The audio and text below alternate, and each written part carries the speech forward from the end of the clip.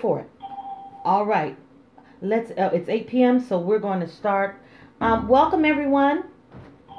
Um, I'll, everyone to the COVID-19 call with the doctors. And for the sake of this call, I'll call myself what? Priscilla. All right. And what we're going to do is provide everyone with some very, very important updates that I think will transcend what you're hearing on the news. It'll clarify some information. And at the end of the day, you'll get some information where not only you, but those that are entrusted in your care can remain safe. We've got a virologist, immunologist, it'll be a medical doctor, neuropsychologist, and genocide scholar on the call with us. So they have tremendous backgrounds, and the strategy will be I'll ask questions, then they'll answer. All right. We're going to start first with a prayer by my hubby boyfriend, Ronald Dean, and Pastor Ronald Dean. Ronnie, would you start us? Let us pray. Almighty and eternal and everlasting God, in the name of Jesus, we just give you thanks and we give you praise. We thank you for this conference call, and we pray, Lord, that you will circumcise hearts and prick every mind, that what is said, it will be done through that of your voice, through these various doctors that are participating. We give thanks for them and their participation, and we pray, Lord, in some ways they will speak to us, that lives will be saved and people will be helped. We ask it right now in the name of Jesus Christ, our Lord. Amen. Amen. Amen. Well, I think what we'll do, Dr. Sophia, what I was going to do is let's start first with introductions. Why don't you tell us a little bit about yourself and your background? So I started out working in the African American community in substance use, which I did for about 15 years. Then I got my writer's degree in genocide studies and white supremacy, and done and continue to do scholarship and research in that area, and went on again to get a doctorate in neuropsychology, which I currently working towards practicing or postgrad at this point, and predominantly focus my studies in the area of testing in African Americans and veterans. Oh, your phone cut out. Are you there, Dr. Sophia? Yes, where did it cut out? So yes, it did cut out. What? Oh, and I believe Dr. Natalie is here as well. So what was the last sentence that you said? I heard that you were neuropsychology. I'm a neuropsychologist. I'm a postdoc who spent the last 7 years focused on testing and African American issues in psychology and veterans. Thank you. And then we have Dr. Allen. Dr. Allen, can you tell us a little bit about yourself? Hi, I'm Dr. Allen. I did my PhD work on human immunodeficiency virus.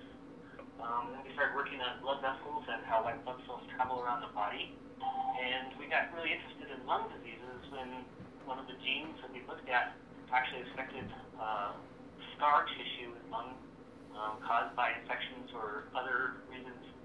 And now we're doing a lot of work with tuberculosis and other lung infections, trying to figure out why white blood cells move in, what damage they can do. I also do a lot of work looking at flu virus infections in people and tracking the efficacy of the vaccine each year with my colleagues and students. And I do a lot of science communication. And I'm very honored to come and talk with you guys and explain some of the challenges we face fighting SARS-CoV-2 virus, which causes COVID-19. Wonderful. Thank you. And Dr. Natalie, are you with us? Yeah. Oh. I am a virologist. I did my PhD in Colorado State University, and I focus on biomarkers to predict the outcome of diseases. And I'm a staff physician. I went to medical school in Mexico, and I practiced there for a couple of years. Now I'm working in clinical development for different therapeutics to cure hard to treat diseases, including COVID. Got it. Got it. Well, what we'll do is I'm going to just kind of jump right in and ask a question and then just have you all answer. I may direct a question to one person, but any of you can please feel free to join in. I'm trying to separate it out from the immunology, virology section to the neuropsychology, genocide section. I'll do my best to separate all that out.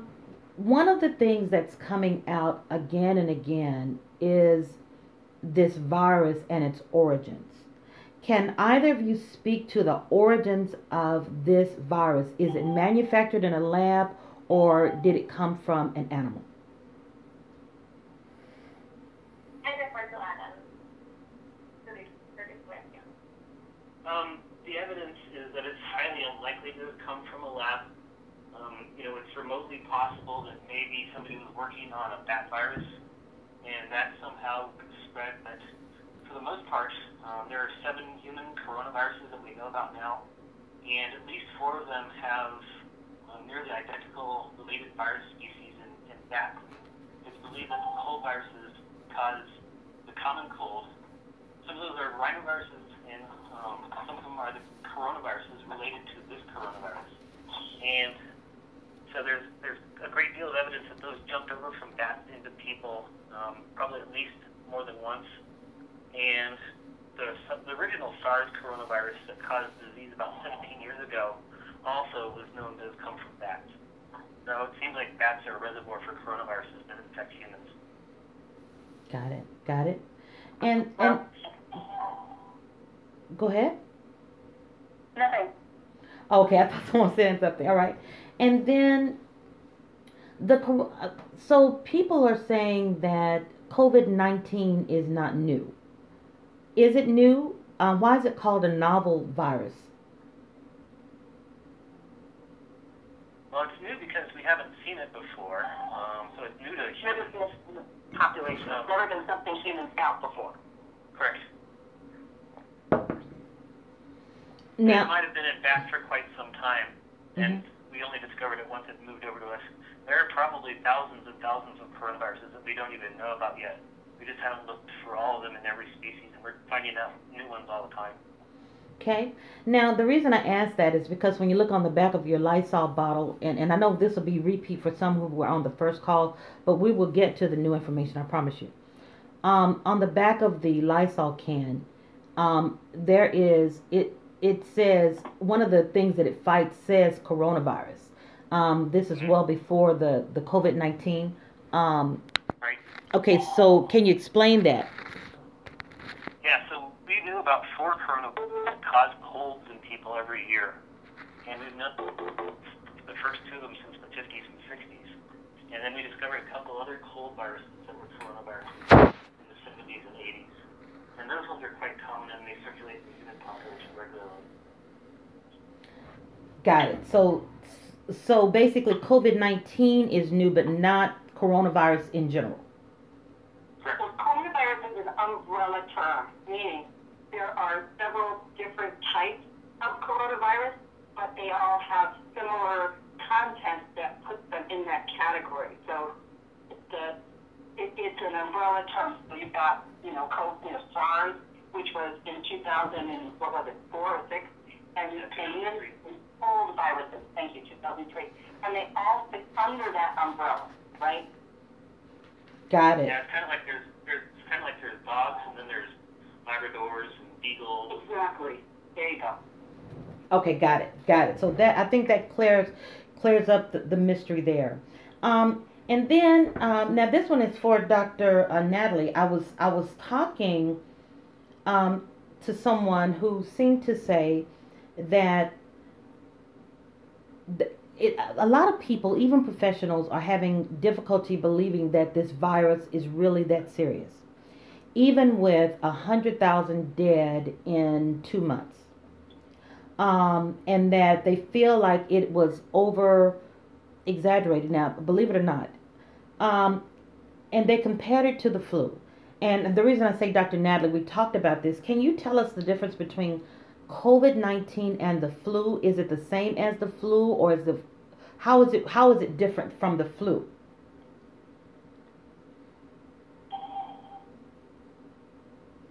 Dr. Natalie, are you there? Oh, did we lose her? Uh-oh. Can either of you speak to that while Dr. Natalie rejoins us? I hope we lost her. I'm sorry. I hope she can dial back in. Okay. Yeah, I'd be happy to answer that question too. Sure. The difference with this virus is that it has a much higher fatality rate. I just was reading early this week that the current estimated fatality rate in the United States is almost 1%, which is fairly similar to what we've seen with viruses or other countries. And the flu virus is a much lower fatality rate, in part because the human population has seen influenza viruses before. We have a vaccine that many people take, but not everybody takes. And because of these two combinations, those antiviral drugs that have been available for the last couple of decades, we keep the fatality rate of the flu virus far down. In the absence of a vaccine for this virus or antiviral drugs and therapies, that's why our fatality rate is so high, and that's why we really need to be careful. I think the other thing too, and the New York Times came out with an article about this about a week ago, that there's a huge undercount in the number of deaths. And that's correlated to the fact that we don't test people who die at home post-mortem for COVID-19. And it was estimated based on a sample of all the nursing homes and people who died at home comparatively to the number who died at home last year without coronavirus, that we were missing approximately 40,000 in the number of deaths that are actually attributable to COVID-19. And so the estimates are off, and they're off for a number of reasons, and they're not just off for the United States, they're off in other countries too, because the rapid response that's required by hospitals and clinics does not necessarily consider all the other factors because they're so full with taking care of the severely ill patients. So there's that. Yeah, that's correct. Got it. Now, this is something that I wanted to discuss, and that is the masks. I think one of the concerns that I had is the false positive, and I don't know if Dr. Natalie's there. Some people, one moment, I'm going to send out a text. I'm getting You don't get false positives, you get false negatives. Oh, well, let me ask you this. Please correct me if I'm wrong, Dr. Allen. Oh, Dr. Natalie's, okay, hold one second. Hold one second. We're having a little technical difficulty. My problem, Dr. Natalie is locked out. I'm trying to get her back in.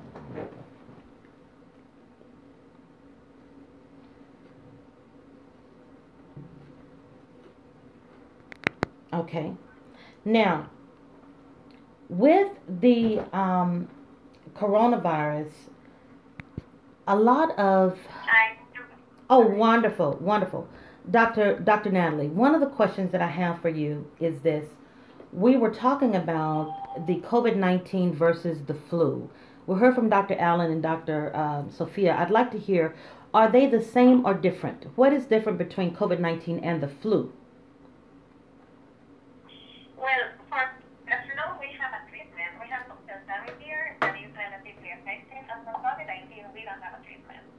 And for the flu, we have a vaccine, and for the COVID, we don't have a vaccine. So it's more important to make sure we don't get infected. Right. For COVID. Is it more deadly, or is the flu more deadly, or is it the same? I actually don't have that data. What I defer to Adam, whatever he says, I fully support that. He's a real expert on this subject. Okay. If we look historically at the flu that was around in 1918, 1919, we didn't have antiviral therapies then, and we didn't have a vaccine back then, and it was about as deadly as this one. Both of them cause a really strong pneumonia. They're different classes, they're different kinds of viruses, but both the 1918, 1919 flu and this virus, again in the absence of therapies, can be extremely deadly.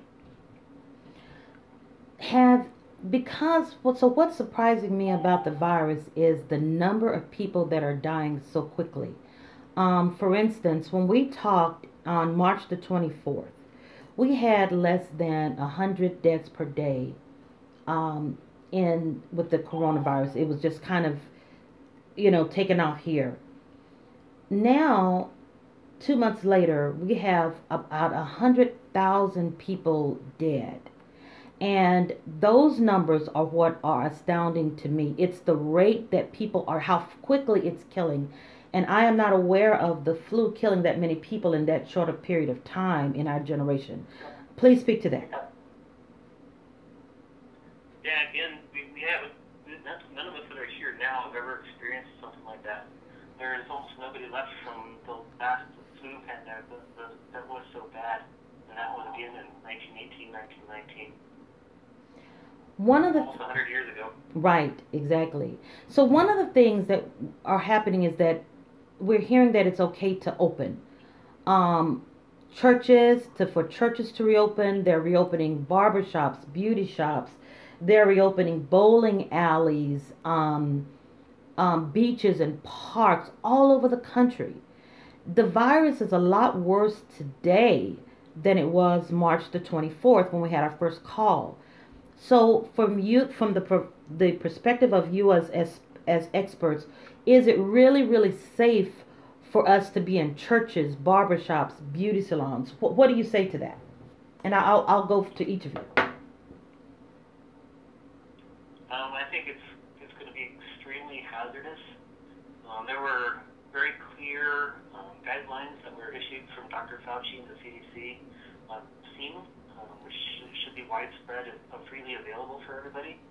And most states have not put that into effect.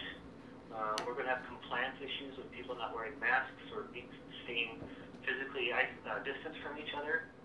So I'm really concerned, especially indoors activities. I'm very concerned about that. Well, and I think too we can get some clues here because other countries have opened up and closed right back down because the numbers started spiking immediately of cases and of deaths. So if we look at other countries and what they have had to do when they've done this, particularly countries where the response has been similar to here, where they've been too flooded or whatever has gone on has not allowed them to get a hold of it very well, that has gone on. So yes, I concur with Dr. Allen. This is a very concerning situation, and some of the states that have opened up are already starting to show spikes. We've been hearing about the barbershops and the beauty salons opening and then they're infecting a lot of people. What would you say to those? Because a lot of people in our communities are barbers and hairstylists and all of them. Do you think it is safe for patrons to go to a beauty shop or nail salon? And do you think it's safe for the stylist to be open? Yeah, it's going to be. You go ahead. I was just going to say there was an article in the paper of a hairstylist in, I think it was one in Florida and one in Colorado. Each one who went to work and was unaware they were carrying the virus and contagious. One of them infected 140 people that they found through tracing, and another was related to 90 people that were infected that passed through her hands after a week that got infected. So it's not just that, people are going out and infecting people. It's all of us who may be contagious and don't yet know it, who return to some of these places as workers and spread the virus unknowingly, and just one person can actually affect that many people. What about and Dr. Allen, you were adding to that. Go ahead. No, those were the cases that we've definitely seen. And it's clearly evidence that, that kind of job situation is going to be very difficult this time. I wish that we had more support for small businesses and people who have that kind of employment so that they could maintain some semblance of an existence. Right. While we struggle in can wait. Right. But, basically, do you think then it's going to be a choice between economics and life itself in some cases? In other words, if you go to work in high risk areas, you really are putting your life at risk. Yeah. Yeah. And Yeah. I think we have to, as a society, really put pressure on employers to provide protective gear for their employees if they're at work, period. Got it. Yeah, and basic employment rights too, like being able to, Yeah. to be home if you're ill. Exactly. One of the things that I wanted to talk about and spend a little time, and Dr. Natalie, feel free to chime in anywhere you want. I want to make sure that we get you in here. I think one of the things that you said that was of interest to me is that people who, I thought I heard you say this, and correct me if I'm wrong, that people who were in salons were actually getting sicker.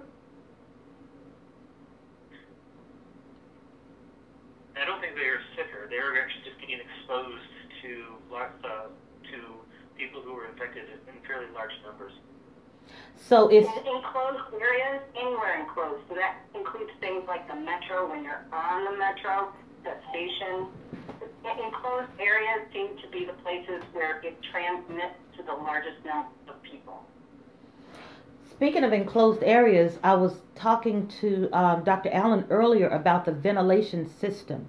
When you think about the air conditioning, can that virus travel through? If you're in an apartment building, or think of the nursing homes, think of the prisons. We are having Yep. tremendous Yeah. deaths in the prisons across America. It's atrocious. I know that the virus can travel through the mouth being aerosolized. I think we realize that. What about the ventilation systems in these places? I haven't seen any research on that. Does anyone have anyone else? Well, there is some evidence that poorly designed ventilation systems and even poorly designed sewage systems can Yeah. cause the virus to be transmitted to others.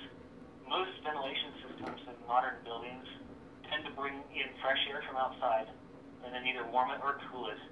And then that's pumped into a room, and then there are vents that take air out of the room, and then that usually goes outside. Sometimes air recirculates depending on what's being done with it, like air conditioning or heating.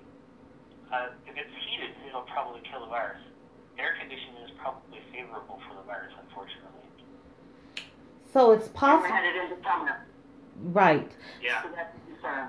So it's Yep. possible. So what we're saying is that it is possible in older buildings, depending upon the make of the ventilation system, that the virus could be transmitted even in the vents. Correct. It would be diluted out by the amount of air that's in the room and by the amount of air that travels throughout the whole building. But it is possible. We have seen cases from Asia where taxi cab drivers who were infected spread it to taxi cab riders who were in the same car with the infected people.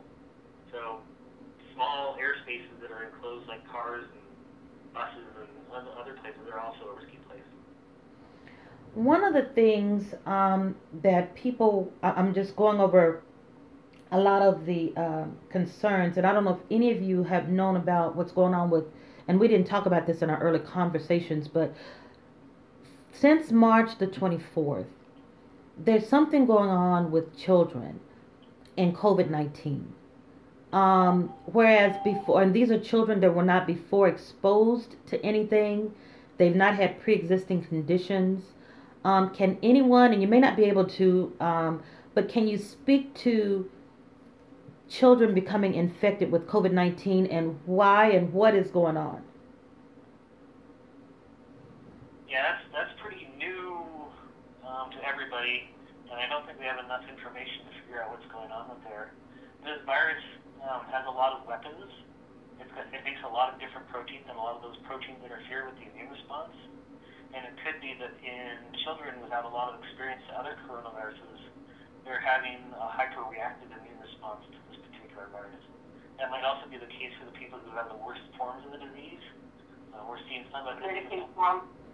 Yeah, the forms of the pneumonia might actually be caused by the immune system causing way too much damage to the lungs. Got it, got it. And one other thing that I wanted to do is talk about masks. I wanted to stay here just for a minute. So it was my thinking that if you wore a mask, that you were keeping the virus out.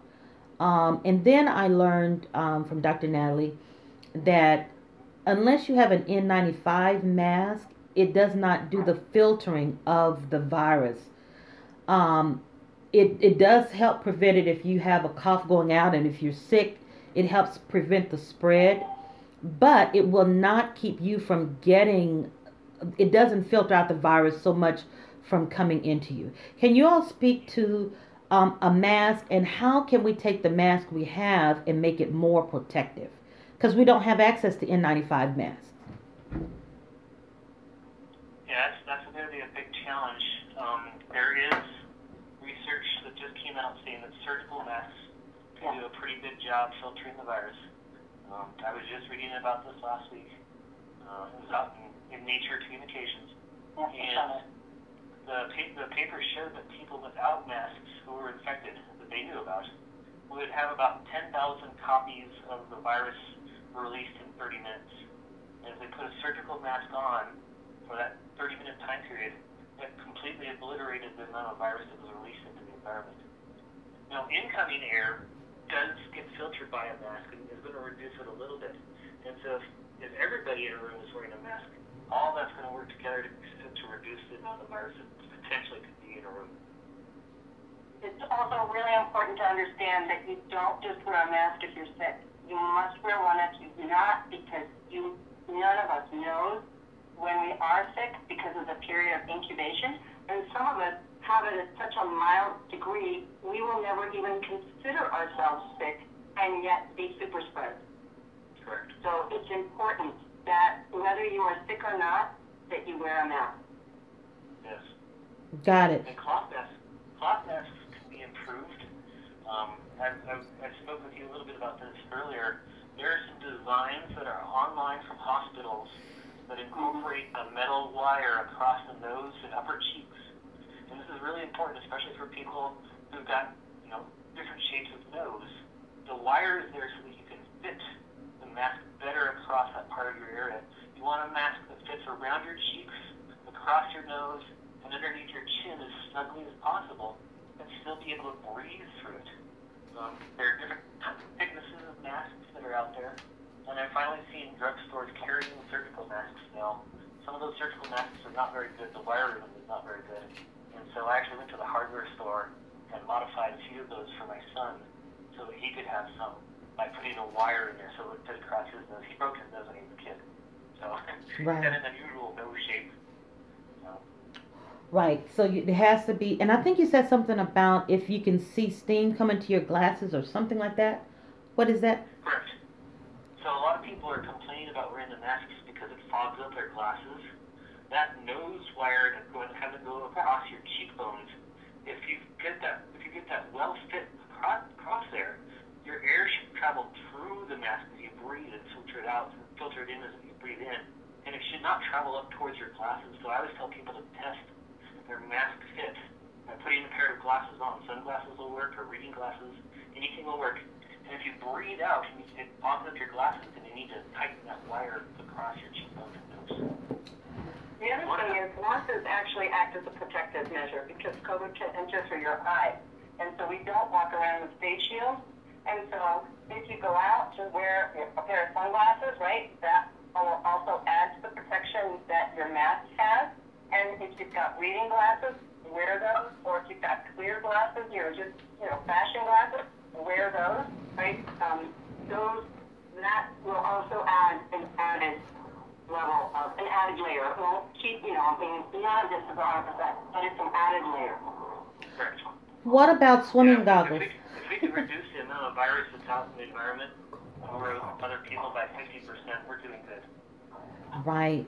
Got it. And Dr. Natalie, are you there with us? Please feel free to chime in. I want to make sure we get you in here if you have anything to say. Okay? Now, I am so excited to listen to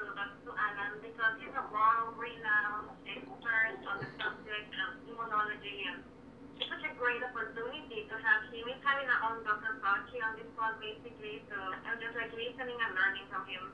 Okay, all right. You're making me blush.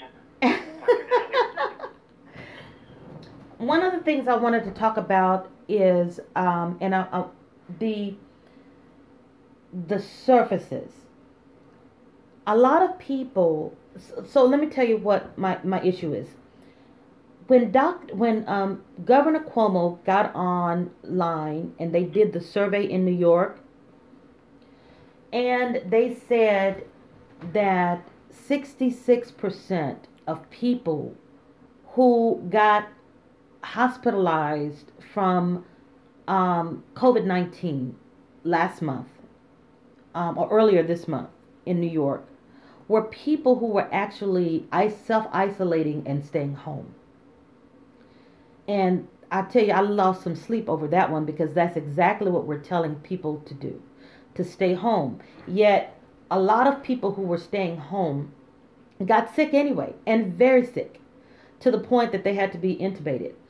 Can you tell us about, first of all, can any of you speak to that and then give us some pointers about how we're supposed to properly self-isolate at home and still not get sick?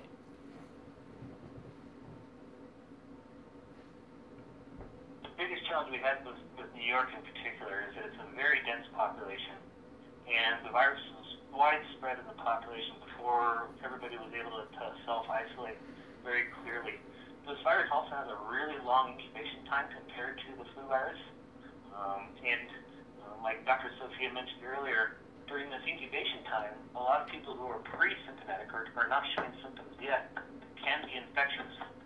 And so there's a lot of evidence that there's people who were pre-symptomatic carrying it around, were delivering things to loved ones and family members who were trying to keep physically isolated, and then accidentally infecting them. So again, in New York, because of the density of the population, I lived there for 6 years. It was just an unfortunately perfect environment for rapid spread. And again, elderly people and people with, other comorbidities like diabetes and heart issues, it's really unfortunate when it gets to them. They might take as much as 3 weeks before we find out that they contracted the disease the way that they did.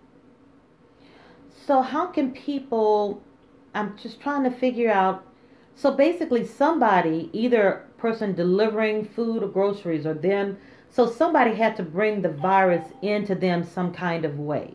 So if you self-isolate and don't really isolate, you can still get infected.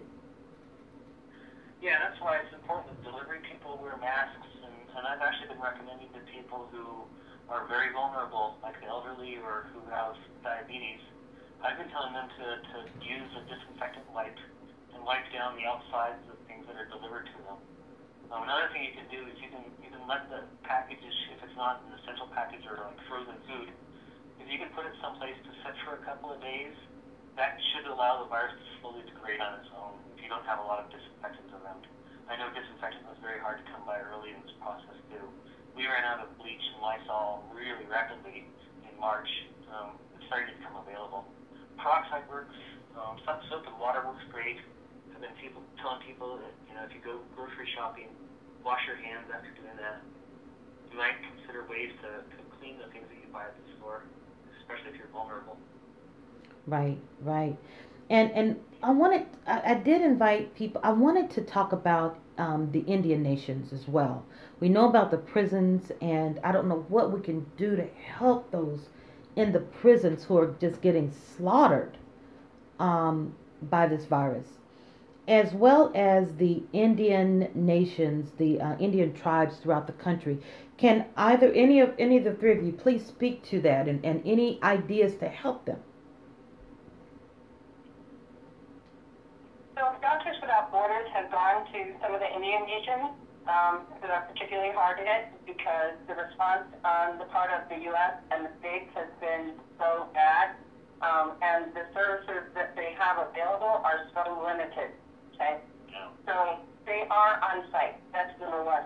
Number two, there's not a whole lot any one person can do, but if you know someone who's on the reservation or has connections with folks on the reservation, you can always ask, do people need groceries? Do they, what kinds of stuff? And order it online and, have it delivered. You can, look at Doctors Without Borders and consider contributing a small amount. You can, those kinds of things. But there's very little without government behind us that any one of us can do. And thank God Doctors Without Borders is there. Yeah. It's really sad that America needs help from Doctors Without Borders at this point in time. So they're there to give it. Yeah, I think what we've seen, at least in the Dakotas, is that the tribes in the Dakotas have been doing a good job of enforcing checkpoints and trying to prevent people from getting onto Indian Nation lands without reason. And having to struggle with the governor to do that. I know, very frustrating. So they're trying to. So the best thing to do, basically, you're saying the places that have enforced some type of lockdown, don't come in, don't go out type thing. That's helpful. Correct. Okay. Yeah. Hong Kong and New Zealand have done similar things.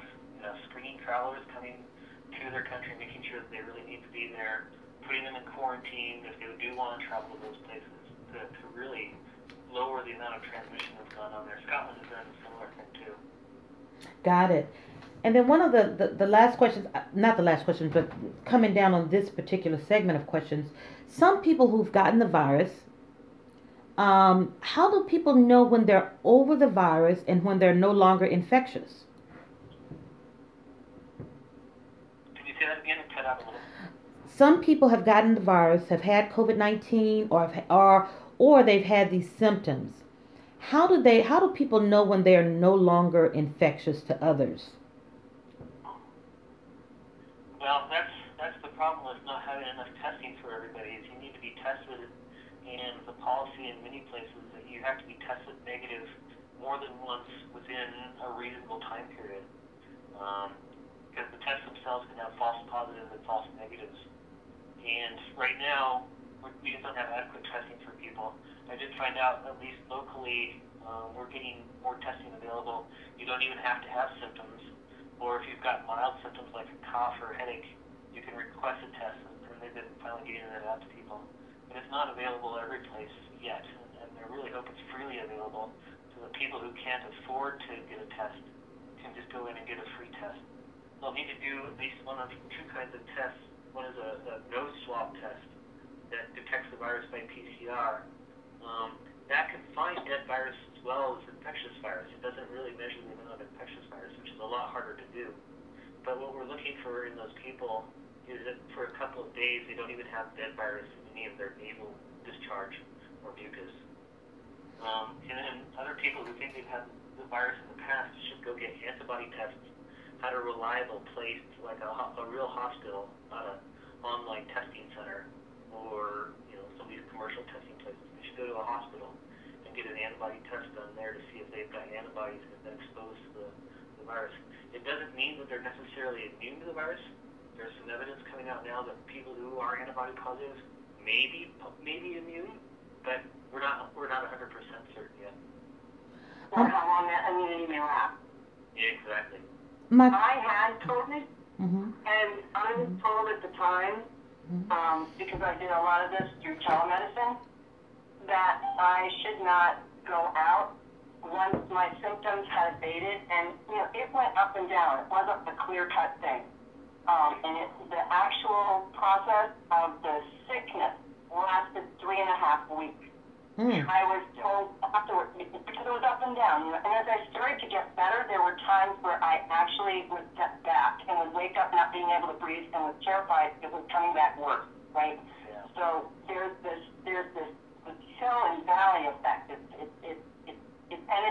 different for every person that I've spoken with. But at any rate, I was told when I got to the place where I actually was symptom-free for a week and my energy started to come back, that I should not be around anybody else for another 4 to 6 weeks, and I stuck by that. Wow. Yeah. Okay. It's definitely persisting much longer than we expected. there have been numerous reports of people who do that same thing, go up and down a couple of times, and so you're never sure if it's completely cleared out. So 4 to 6 weeks after you feel better, you should still kind of self-quarantine and not be around other people. Correct. They assumed, the assumption was after 6 weeks I would no longer be shedding virus. That was an assumption because there was no testing, and I haven't seen a whole lot of research on any of that. Maybe somebody else knows, but that was the assumption, and so I stuck to that. And so we were set up for, the good 2 months, thank God, with the surgery, so we didn't have to do that. But after the 6 weeks, I needed to go to the store, so I did. Yeah. I took a year, and I took a bottle of spritz alcohol with me and sprayed everything. Got it. Yeah, the evidence I've seen is from some South Korean studies. The South Koreans did an excellent job of looking at this. Yeah, there was a recent report from Singapore that says that it might be clearing out in some people sooner than 3 weeks, but not in every case. Wow. So this 14-day quarantine, so I guess the 14-day quarantine is for people who think they may be infected with, they're asymptomatic. But if you've had COVID-19, 4 to 6 weeks after you feel better. Correct. Wow. I've been recommending that people do at least a 21-day quarantine because it can crop up after 14 days. So the other thing is, okay. Because of the testing, you can have such a low amount of the RNA left in your system that you may still be shedding, but that doesn't actually trigger the test as a positive active result yet. But that doesn't mean you're not shedding virus. And so erring on the side of caution is always better, not just for yourself, but the people you love and the people that you don't know that you might be infecting. Right. We have a lot of pastors impacted by COVID-19. So I want to go there. So are we telling, if we're just looking at it from a scientific perspective only, should churches reopen, yes or no? I got the research for that one. So give me a second, let me pull it up, because it was just reported that the cases where it spread the most in France and in South Korea, in Massachusetts, and Hong Kong were all in churches. Okay, so churches are a place where the majority of people gather, and that is also the place, unfortunately, where the largest spreading events have occurred across, and in Massachusetts too. So, this is not just one country, it's across the world. Japan was another one, I'm just looking at it here. Wow. Yeah, the other challenge with churches is it's generally an older population. You're close together in pews, singing with each other for an hour or more. It can be just too much exposure. Got it. So you sing the choir. And then what about singing in the choir? I've been hearing about so many stories about a person singing in a choir rehearsal, or because we see a lot of people, they may not have the whole church there, but they have the choir or a group to sing. And keep seeing reports about how with the singing, people are getting infected. Can you speak to that? Right. Yeah, there was a famous case in Washington that came out fairly early in the disease process there, where yes, one infected person just spread it to the choir. Unfortunately, people in that choir died. Not all of them, obviously, but a few of them. So do virtual choirs. There are ways where you can get online and everybody's got available and singing, and you can see each other on video and record it and have it for your virtual church services. But if you want your choir, when you actually can reopen, you don't want any people to die. So you want to protect them by, allowing them to sing. That's a great way to chase away depression. There's a lot of research on that, by the way. So, but you definitely want to do it in a way that is safe for everybody. Got it. And I saw a really good recommendation that pastors should make an effort to call their elderly parishioners who are physically isolated and just talk to them as much as they can, even though if they can't be in church. They at least need some contact from their pastors. I think that's really important spiritually. Okay. So one of the things I wanted to talk to was about the idea of creating virtual church, because I think that's really important in our community.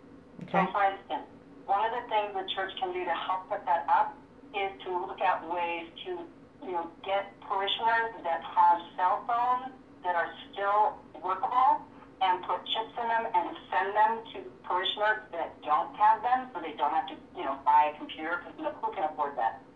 And that way, they can at least plug into a Wi-Fi system and, do video conferencing even without connecting to a cellular tower.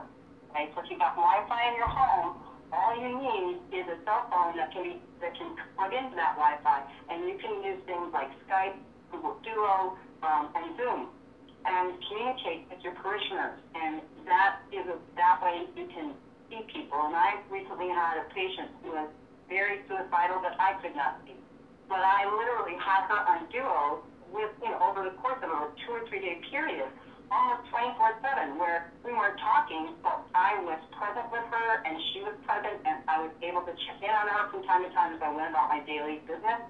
And that's another way that we can help protect people, is just by being present, video calling. Okay, and then the last 14 minutes of this call, I wanted to kind of now, Dr. Sophia, I'm going to go into your area, Dr. Allen and Dr. Natalie. Feel free to chime in and continue to do so. Because I'm perplexed when I don't hear anything from any of you specialists that tells me that it's a good idea for us to be reopened right now. Why is the country reopening? Well, there is some evidence, and I will say this from the point of view of a researcher that has really, and it continues to turn out published research on structural, institutional, and cultural racism and misogyny.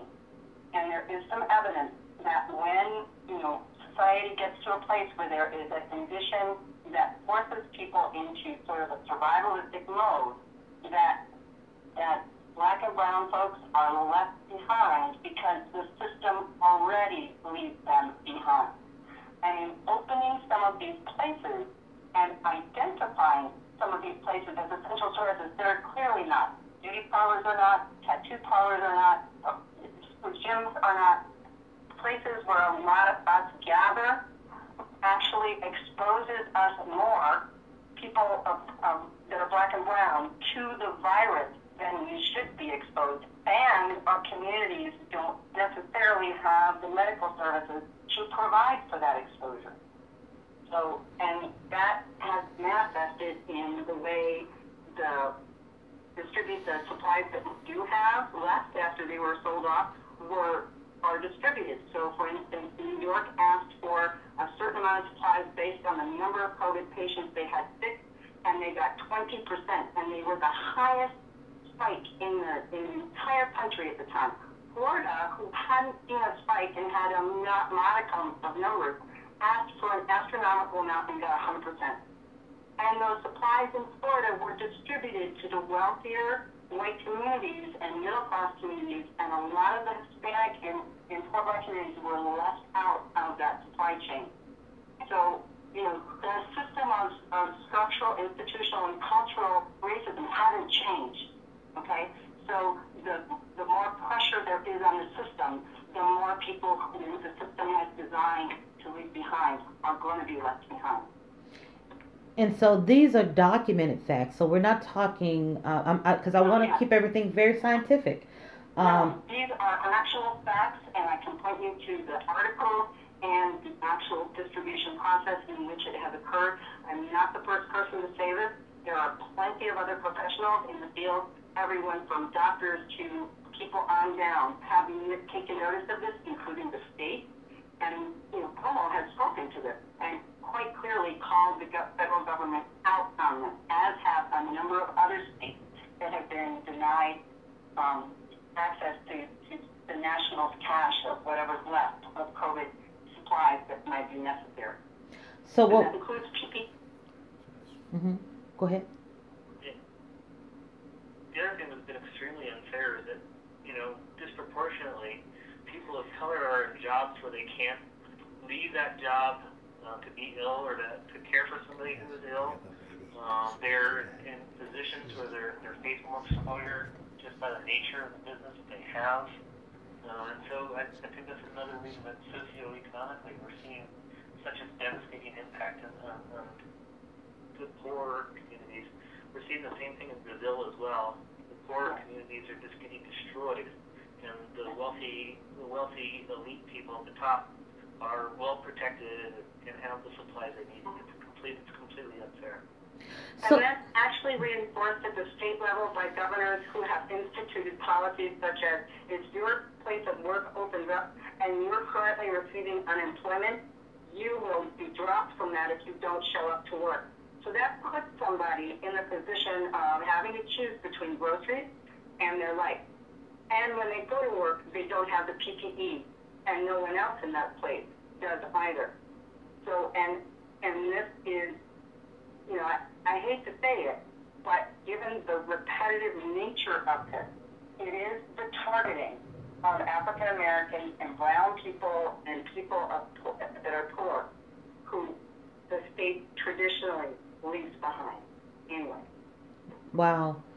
Okay, so let's stop this. How can people of color, people who are in these areas of disparity, let's help them. Let's come up with something. I'm wondering if we don't have the N95 masks, because people have asked for them at Amazon, they've asked for them at the truckers have asked for them, the grocery store workers have asked for them. They've not gotten them.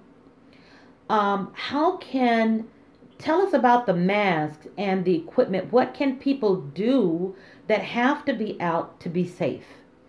What is the best thing that they can do for themselves? Please.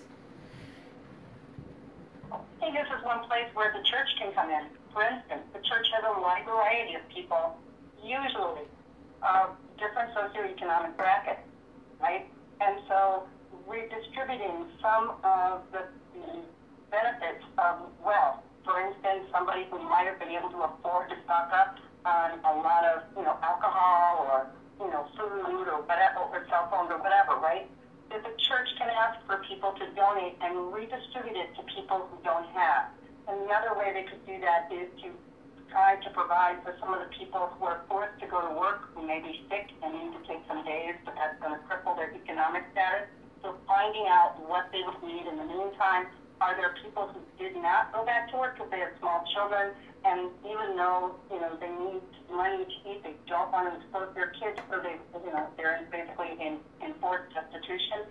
The church can redistribute some, get Uber to deliver food, right? Or from there, have somebody from the church get stuff from the food bank and drop it at their door.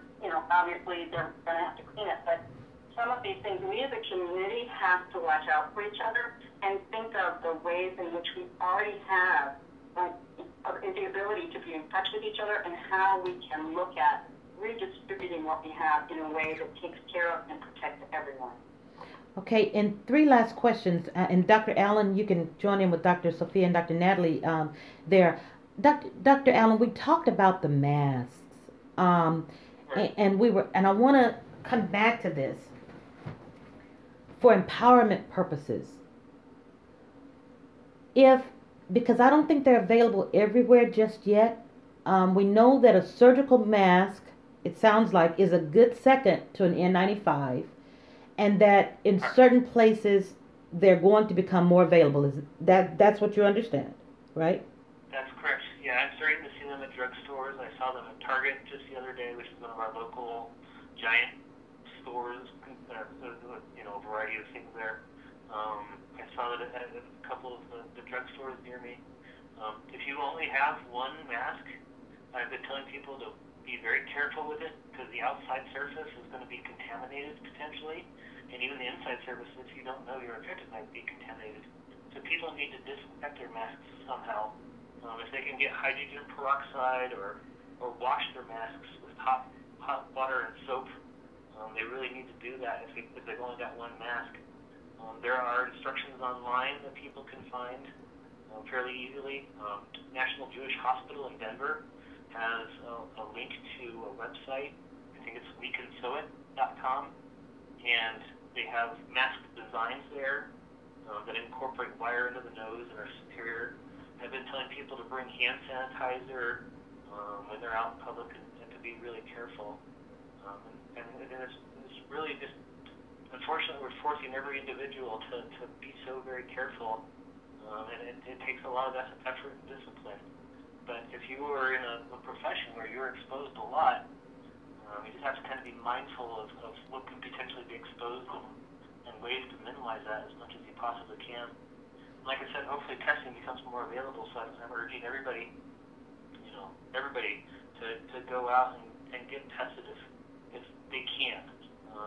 And if they can't afford to be tested, they should at least inquire at their local health service to see if there's some way of getting in a testing service that's available for every economic bracket. Those are kind of short-term solutions, but long-term, politically, I mean, it's pretty clear where people are starting to fall in this crisis. And I think we have a chance in November to fix that. Amen. And one thing too is, let's just say I don't have a surgical mask. And because you'll have a lot of elderly who are just not able to travel, go to the store, or don't drive. They're, Right. And they're isolated. And so let's just say you're making your own mask at home, or you're wearing one of those regular little blue masks with the regular mask. Can it be reinforced to protect you from the virus? Yeah. The best things to do is to check the fit, like I just mentioned, testing it with glasses. And then if it doesn't fit, see if you can adjust the ties, either loosen or tighten them with other material so that it fits closer around your face and snugly as possible. And you do want the materials to be washable, and you want them to be breathable. The little blue disposable ones are actually pretty good.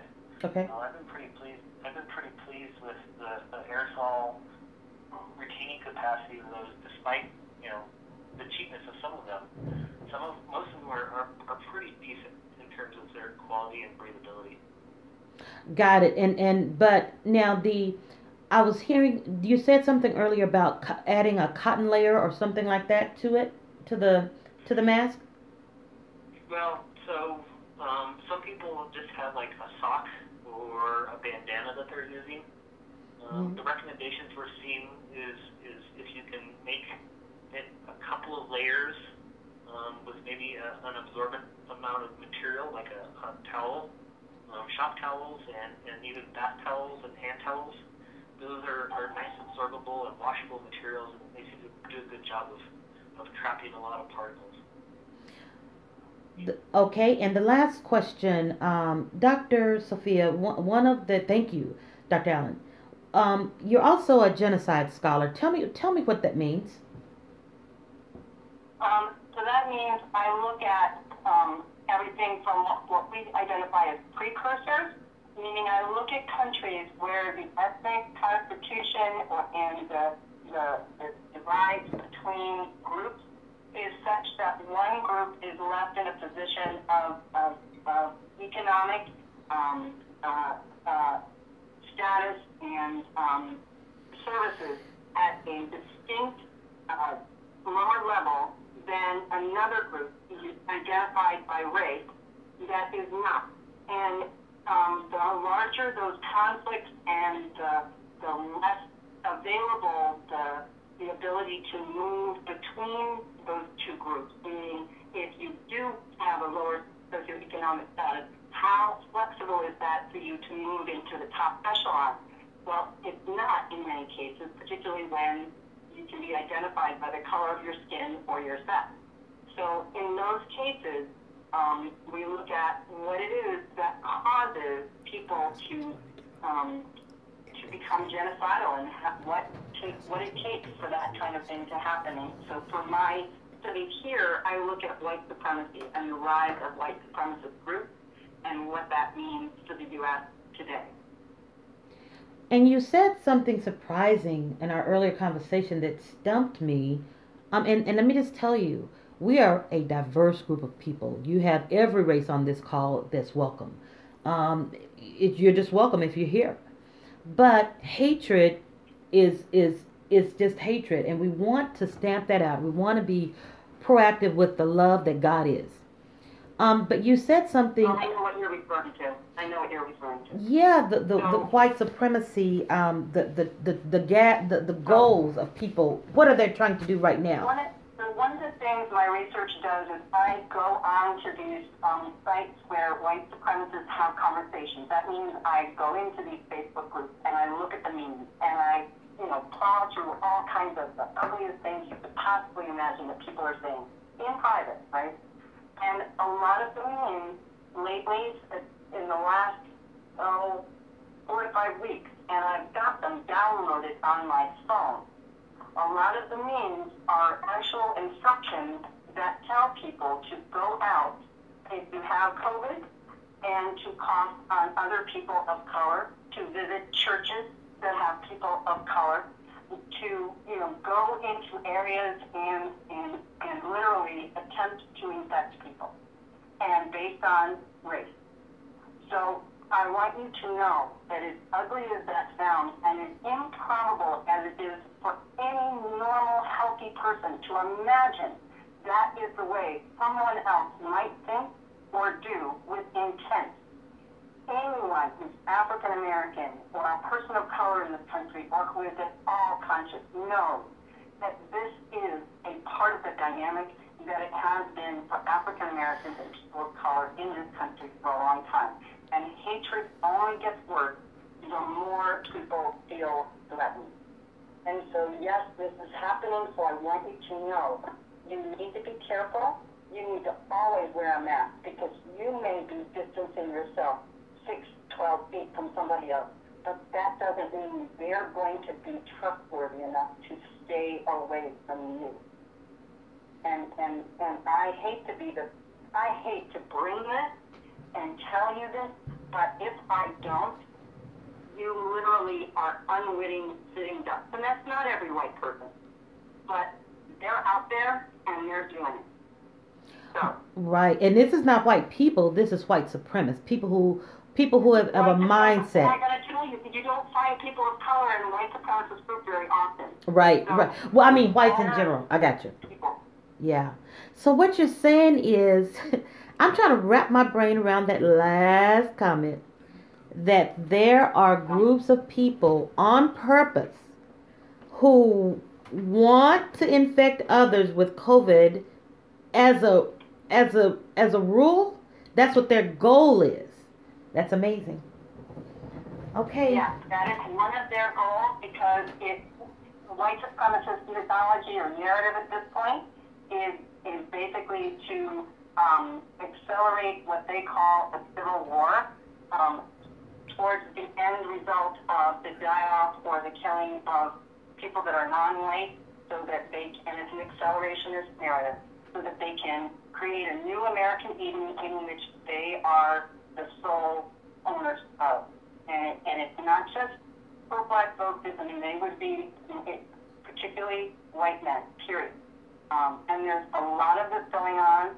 It's spread out, it's very widespread. There's over 5,000 different little white supremacist groups and chapters of white supremacist groups.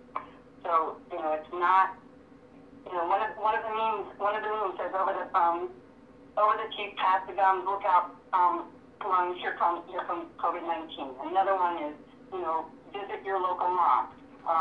If you have COVID, go visit your local mosque, visit your local synagogue, spend time in diverse neighborhoods, spread the day on public transport in places where the lowest income folks work. That's where the most black people will be. And I'm reading this from the meme. Oh my gosh. This is something that you have to be aware of. Yeah. Kate, is there any possibility that you can report this to the FBI? Because it sounds to me like terrorism. Yeah. It is. It's violent terrorism, and I have made the point to several of the state, AGs, that we have laws in place for people who intentionally spread HIV, right? This should be no different. In fact, it should be worse. And because these people do this intentionally, right, it is a hate crime, okay? And so it is no different than any other hate crime.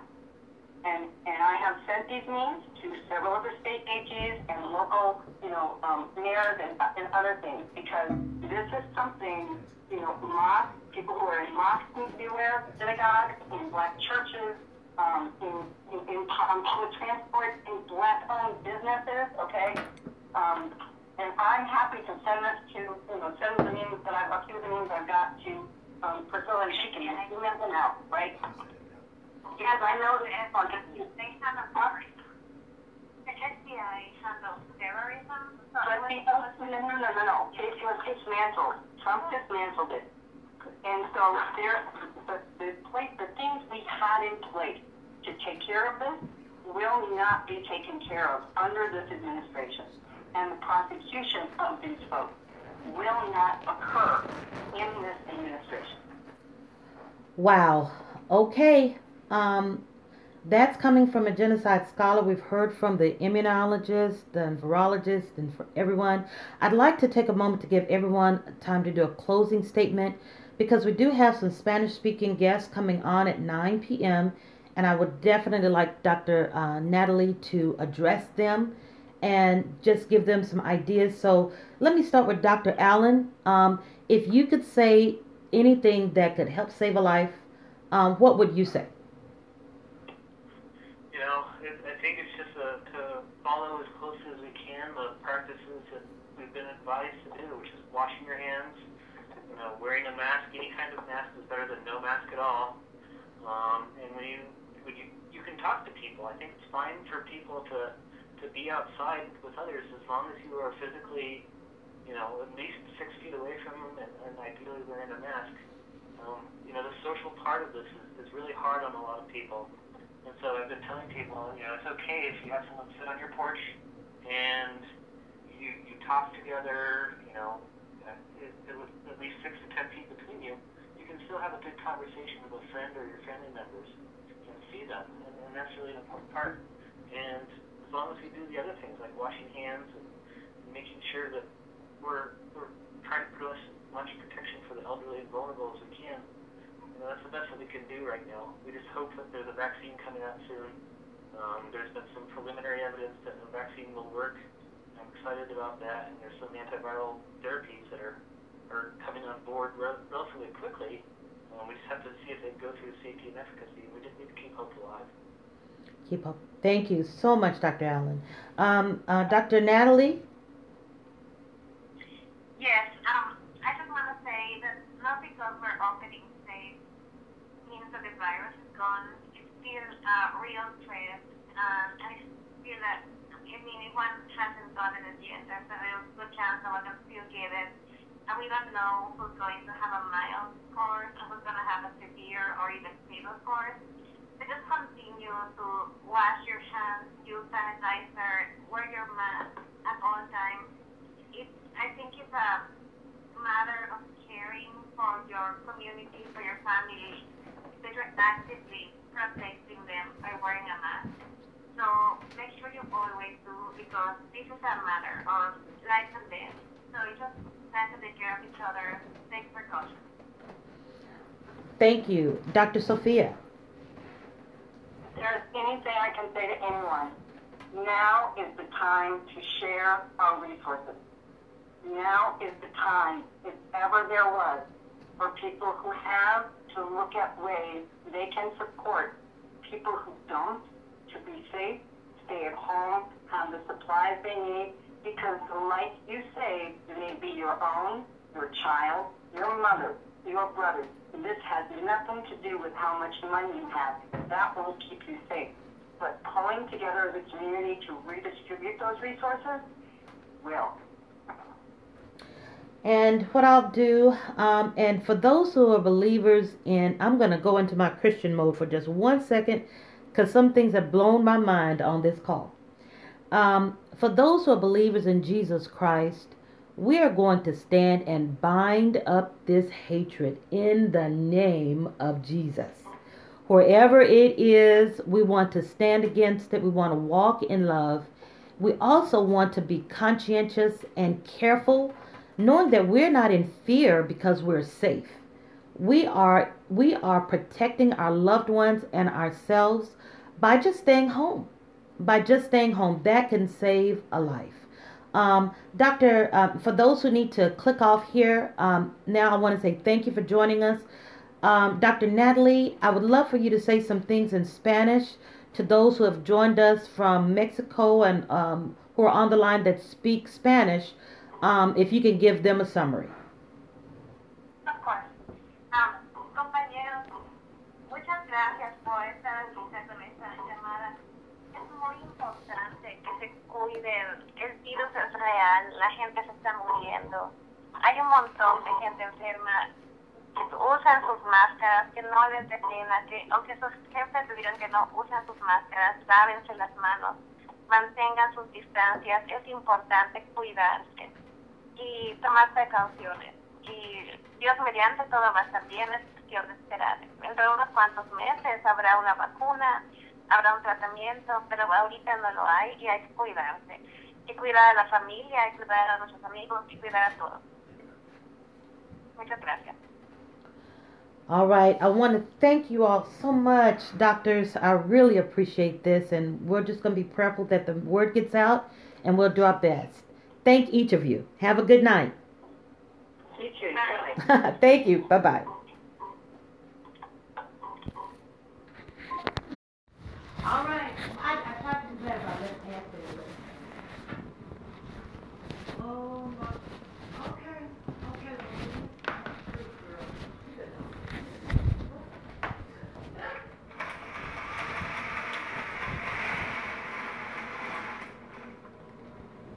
Yeah, so when you see a white person, go over there and